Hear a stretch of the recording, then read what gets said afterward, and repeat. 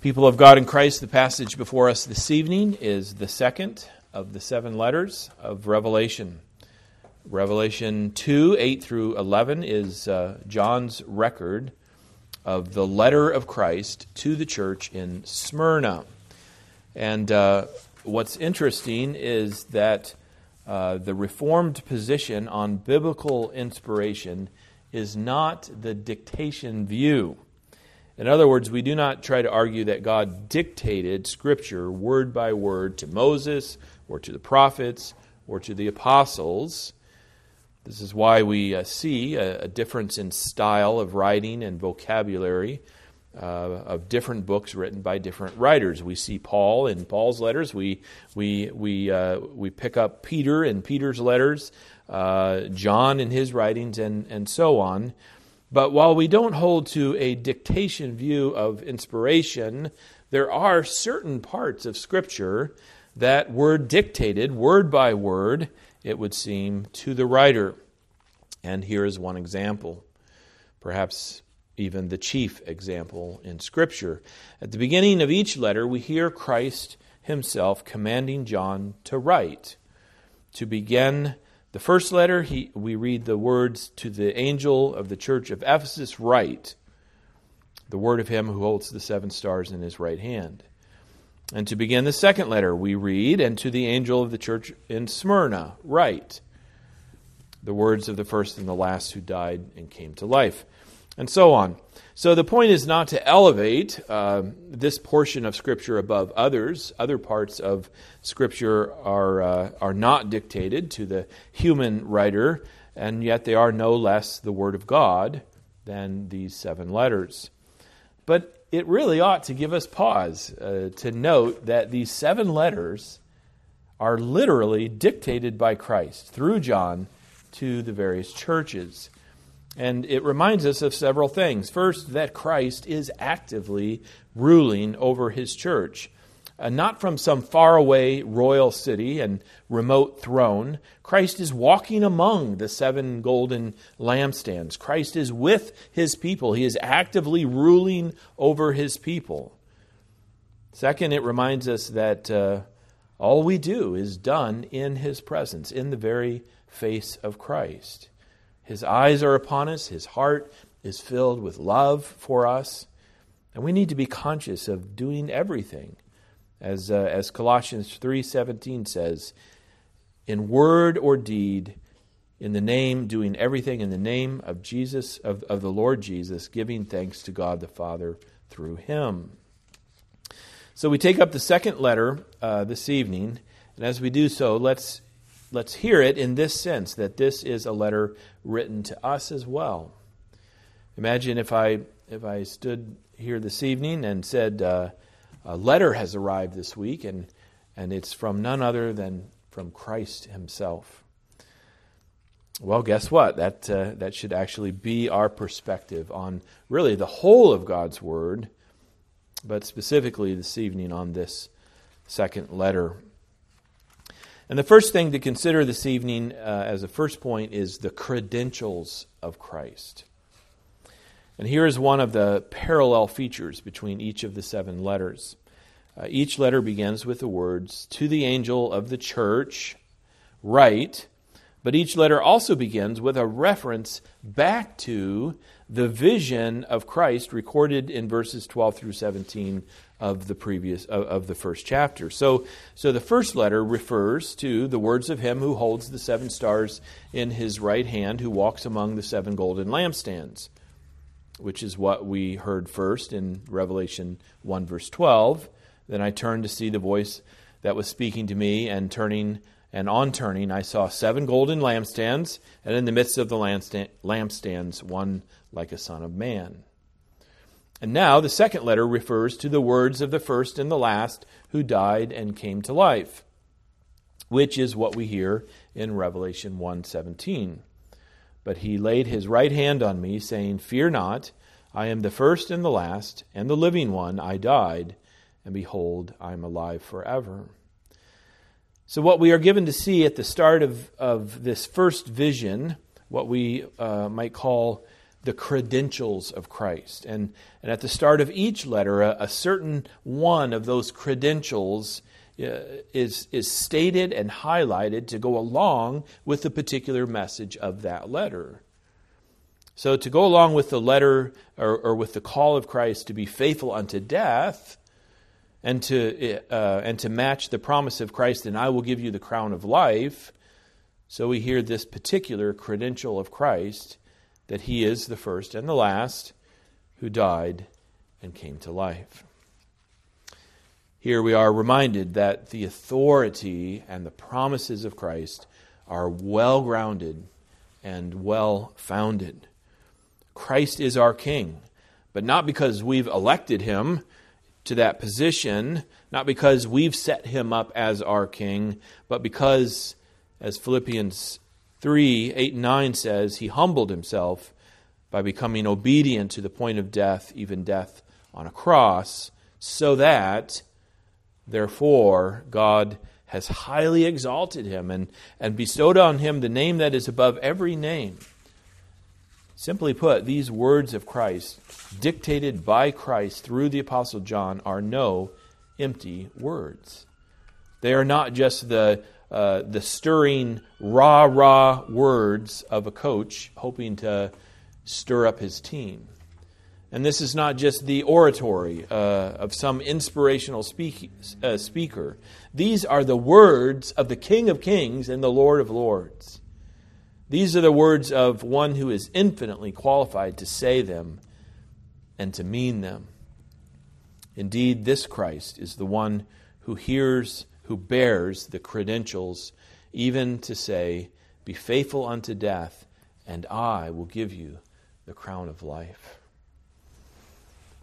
Consider with me that even the greatest of military generals cannot say these words. At best, even the greatest of generals can only say, "Fight for me, be true to this cause, and you will have your country's eternal gratitude." And even then, he has to exaggerate, because having your name etched on a plaque or a wall does not enter into eternity. But here's the best that Christ can say to us in the midst of the battle of the Christian life. He says, "Be faithful, even be faithful unto death." And he can even add this, "Be faithful unto death, and I will give you the crown of life."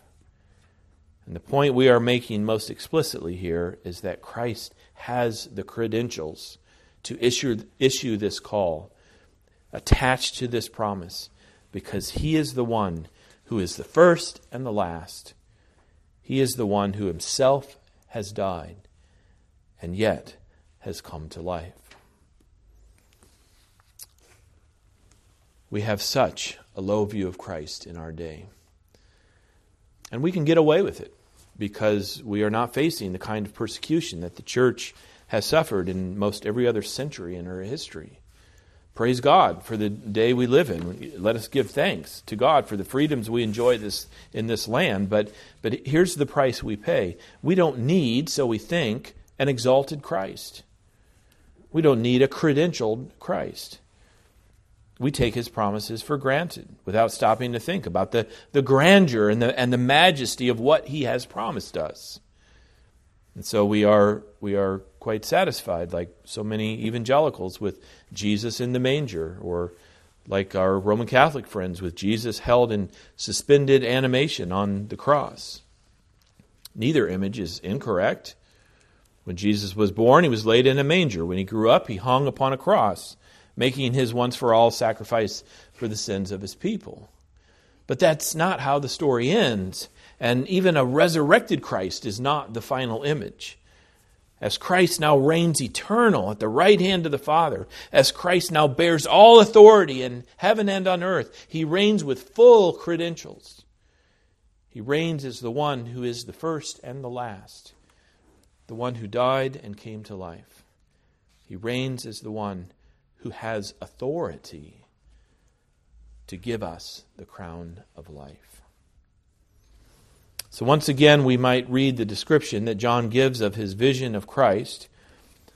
the one with the long robe and the golden sash, the one with eyes like a flame of fire, sharp two-edged sword coming out of his mouth, and his face shining like the sun in full strength, we might read that description and we might say, I think I'll keep my baby in the manger image of Jesus, or my Jesus on the shores of Galilee image. Because who wants an image of Christ that makes us tremble? One that conveys such power and authority that we cringe to see it. The one who wants it, you see, is the one who needs it. The one who wants it is the one who is facing the deadly and powerful forces of evil in this world. The one who wants it is the one who needs a Christ who is more terrible and more powerful than death itself. And brothers and sisters, we have just such a Christ. One who died and came to life. One who can give us the crown of life in return for our death. And even if we think we can do without this image of Christ, let us at least remember it. Remember that it's here in the book of Revelation because we may need it. We very well may need it even one of these days very soon. And that brings us to a second point, namely the consent of Christ.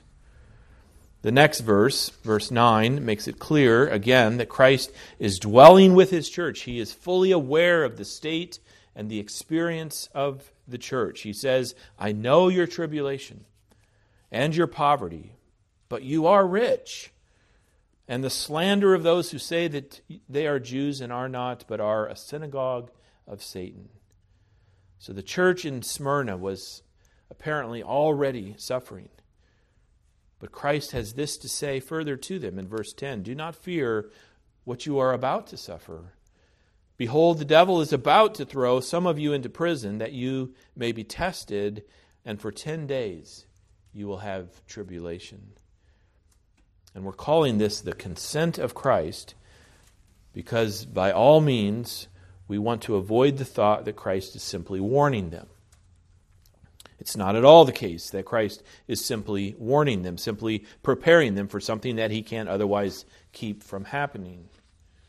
When the tornado siren sounds, the message is, get to the basement, get yourself out of harm's way. There's a tornado coming, and there's nothing you or anyone can do about it, so take cover and wait for the storm to pass. But that is not what Christ is doing here. This is not just a warning from Christ, and this is how we can tell. First, Christ refers to this time of suffering as a test. In verse 10, behold, the devil is about to throw some of you into prison, that you may be tested. And the thing to remember whenever we hear of the church being tested by God is the omniscience of God. In other words, when God tests his people, when we sense that he is testing us, the point is not that God is trying to figure out for himself what we are made of. He already knows that. He knows that we are weak. He knows our frame. He remembers that we are dust, says Psalm 103, verse 14. He knows that we are not capable of faith in the first place. He's the one who gives and sustains faith within us. So what's the point of God testing his people? It's not for God to learn something about us. But then what is the point? The point is for us to learn about our own weakness. Paul writes in 2 Corinthians 4, verse 7, but we have this treasure in jars of clay to show that the surpassing power belongs to God and not to us. And again, several verses later in 2 Corinthians 4, verse 11, Paul writes, For we who live are always being given over to death for Jesus' sake, so that the life of Jesus also may be manifested in our mortal flesh.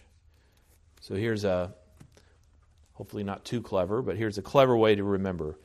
God's tests are to manifest. God manifests his power as he tests his people. So that's the first way we can tell that this suffering would come by way of Christ's consent. and not simply upon his warning. The second way is because according to the word of Christ, the suffering of the church in Smyrna would last for a designated period of time. Again in verse 10, behold, the devil is about to throw some of you in prison that you may be tested, and for 10 days you will have tribulation. The point is not necessarily a literal 10 days, but a measured, determined period of time. For 10 days you will have tribulation. So this is far more than a warning. Christ is not just sounding an alarm. He is consenting to this time of tribulation for the sake of his own purposes and for his glory. And here's where we are reminded, and here's where it becomes all the more clear, that the call of Christ is, as we heard from Matthew 10, the call of Christ is to deny ourselves and to take up our cross and follow him. Again, in a day of peace and safety, it's easy to say, I believe in Jesus. I believe the Bible is true. I believe that I'm a sinner. I believe that Jesus died on the cross for my sins and rose again from the dead. And that's all good, and it's exactly as it should be. There's nothing wrong with that confession of faith. It's just that Jesus himself made it clear that those who believe in him, who believe that he died on the cross for their sins and rose again from the dead, that they would be those who would suffer for that faith. And so it needs to mean an awful lot to us that Christ is our Savior from sin, because it won't always be easy to be a Christian, and the temptation will come in one form or another to turn back, to trade our faith in for ease and comfort, for safety and from a pass from the world around us. Young people in particular are just starting out in life and perhaps just taking up faith in Christ. And it's not that being a Christian means you shouldn't, as a young person, be thinking about careers and getting married, doing things and going places in your life. It's a good creation in which we live, and we're called to be here and to live here. But young or old, it will soon become evident whether you have just sort of tacked Christ on to your life or whether Christ is your life. As a Christian, it's not just about choosing a career, but about answering the call of Christ for what he would have us do with our lives. As a Christian, it's not just about getting married, but again, answering the call of Christ for whether he is calling a person to be married, and who he would have that person marry, and why. As a Christian, life is not just about doing things and going places, but about serving Christ. And in the end, someday, it may not only be about living for Christ, it may be about dying for Christ. Are we ready for that? Surely none of us is really fully ready for that, but we can begin to get ready. And we can trust that Christ will make us ready and will not call us to lay down our life for him until we are ready. And so we come to the last and final point, the call of Christ. And there are really two explicit calls or commands in this letter. The first comes in or at the start of verse 10, and it's the call, do not fear what you are about to suffer. That's a command. That's a call. Do not fear what you are about to suffer. We hear the same call of Christ in the Gospels, especially as we've read in Matthew 10. And the context is exactly the same as here. In Matthew 10, 16 to 24, Jesus is prophesying that persecution will come for his disciples. Behold, I am sending you out as sheep in the midst of wolves. But in verse 26, he said, so have no fear of them. And in verse 28, do not fear those who kill the body but cannot kill the soul. And again in verse 31, fear not, therefore, you are of more value than many sparrows. And even before the Gospels, in the Hebrew Scriptures, We hear the same command given over and over to Joshua. In Joshua chapter 1, for example, be strong and courageous. Be strong and courageous. Be strong and courageous.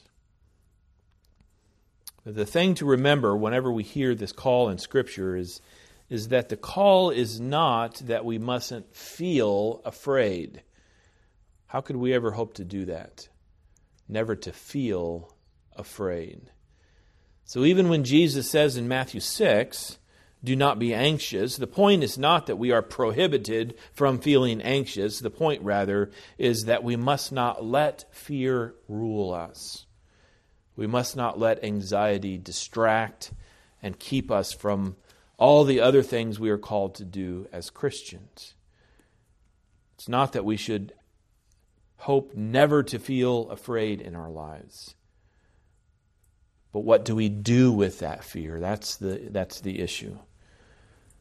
Well, first of all, we prepare for it, and we prepare for it by remembering the credentials of Christ. When we find ourselves afraid of what the world might do to us, we remember that Christ has overcome the world. And if we come to the point of looking death in the face, we remember that Christ has overcome death and the grave. He is the first and the last, the one who died and came to life. And He is on our side. He is walking among the 7 golden lampstands, which is to say, He dwells with us and He rules over us. And nothing happens to us, no suffering is given to us, except by His consent and according to His purposes.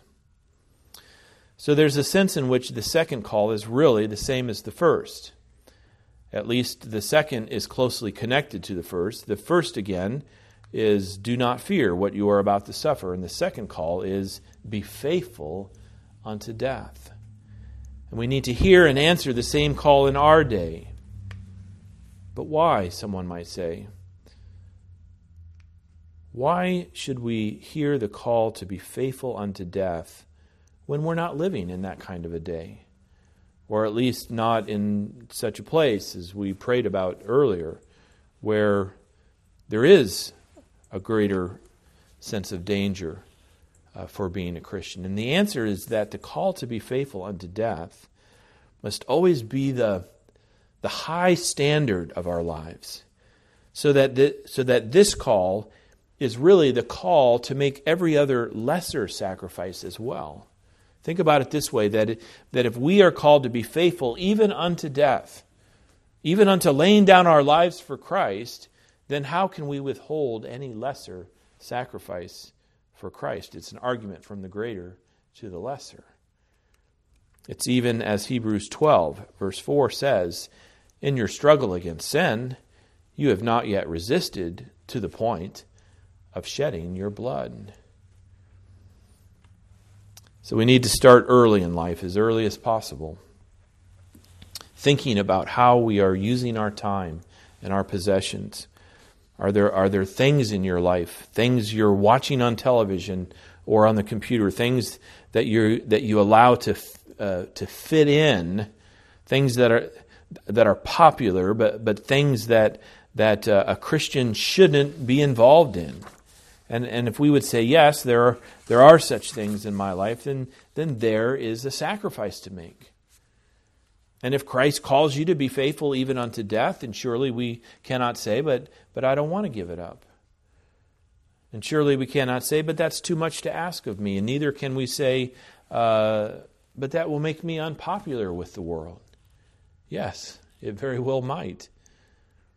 But the call of Christ is to be faithful even unto death. And if we think that in some future day we will be willing to lay down our lives for Christ, then what about today?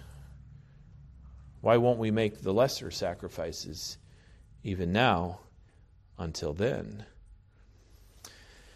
Too often I think we want to say, but that's too much to ask of me. Surely Christ doesn't expect that of me. But why not? When His call is to be faithful even unto death. And this applies to our chosen forms of entertainment, to how we're using the Lord's Day, to how we're using money, and the call to bring the tithe into the house of the Lord. It applies to being willing to forgive others. As hard as it might be to say, I'm sorry, or to say, I forgive you, it's not too much. It's not. It's not too much to ask. And it's not too much to do, because Christ himself laid down his life for us on the cross, and he calls us to be faithful unto death. So what we can't do, what we mustn't do, is to hear the teaching of this passage of Scripture and say, well, I'll tuck it away until the day when persecution comes. Persecution may come this week. Perhaps in some lesser form of severity, perhaps to some lesser degree, but persecution may come this week as we are faithful. Remember that faithfulness itself will bring persecution, and despite our suffering, we are called to be faithful, faithful even unto death. And the call to be faithful even unto death is the call to make every lesser sacrifice willingly. Perhaps not easily, but willingly for the sake of Christ.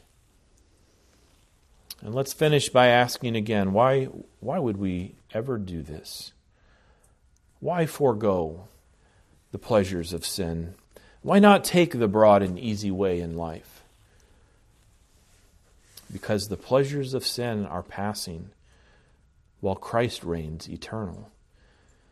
Because the broad and easy way leads to destruction, while the narrow and hard way leads to an eternal reward. We must be faithful even unto death, because Christ was faithful even unto death for us, even suffering the wrath and judgment of God for our sin. And having risen again from the dead, his promise to us is that he will give us the crown of life. His promise is that the one who conquers will not be hurt by the second death. And he has the credentials to make such promises. That's what we need to see. His words are the words of the first and the last. He is the one who died and came to life. He knows what we are facing. He even faced it himself. And his call is that we must not fear what we are about to suffer. His call is to be faithful even unto death. Amen. Let us pray.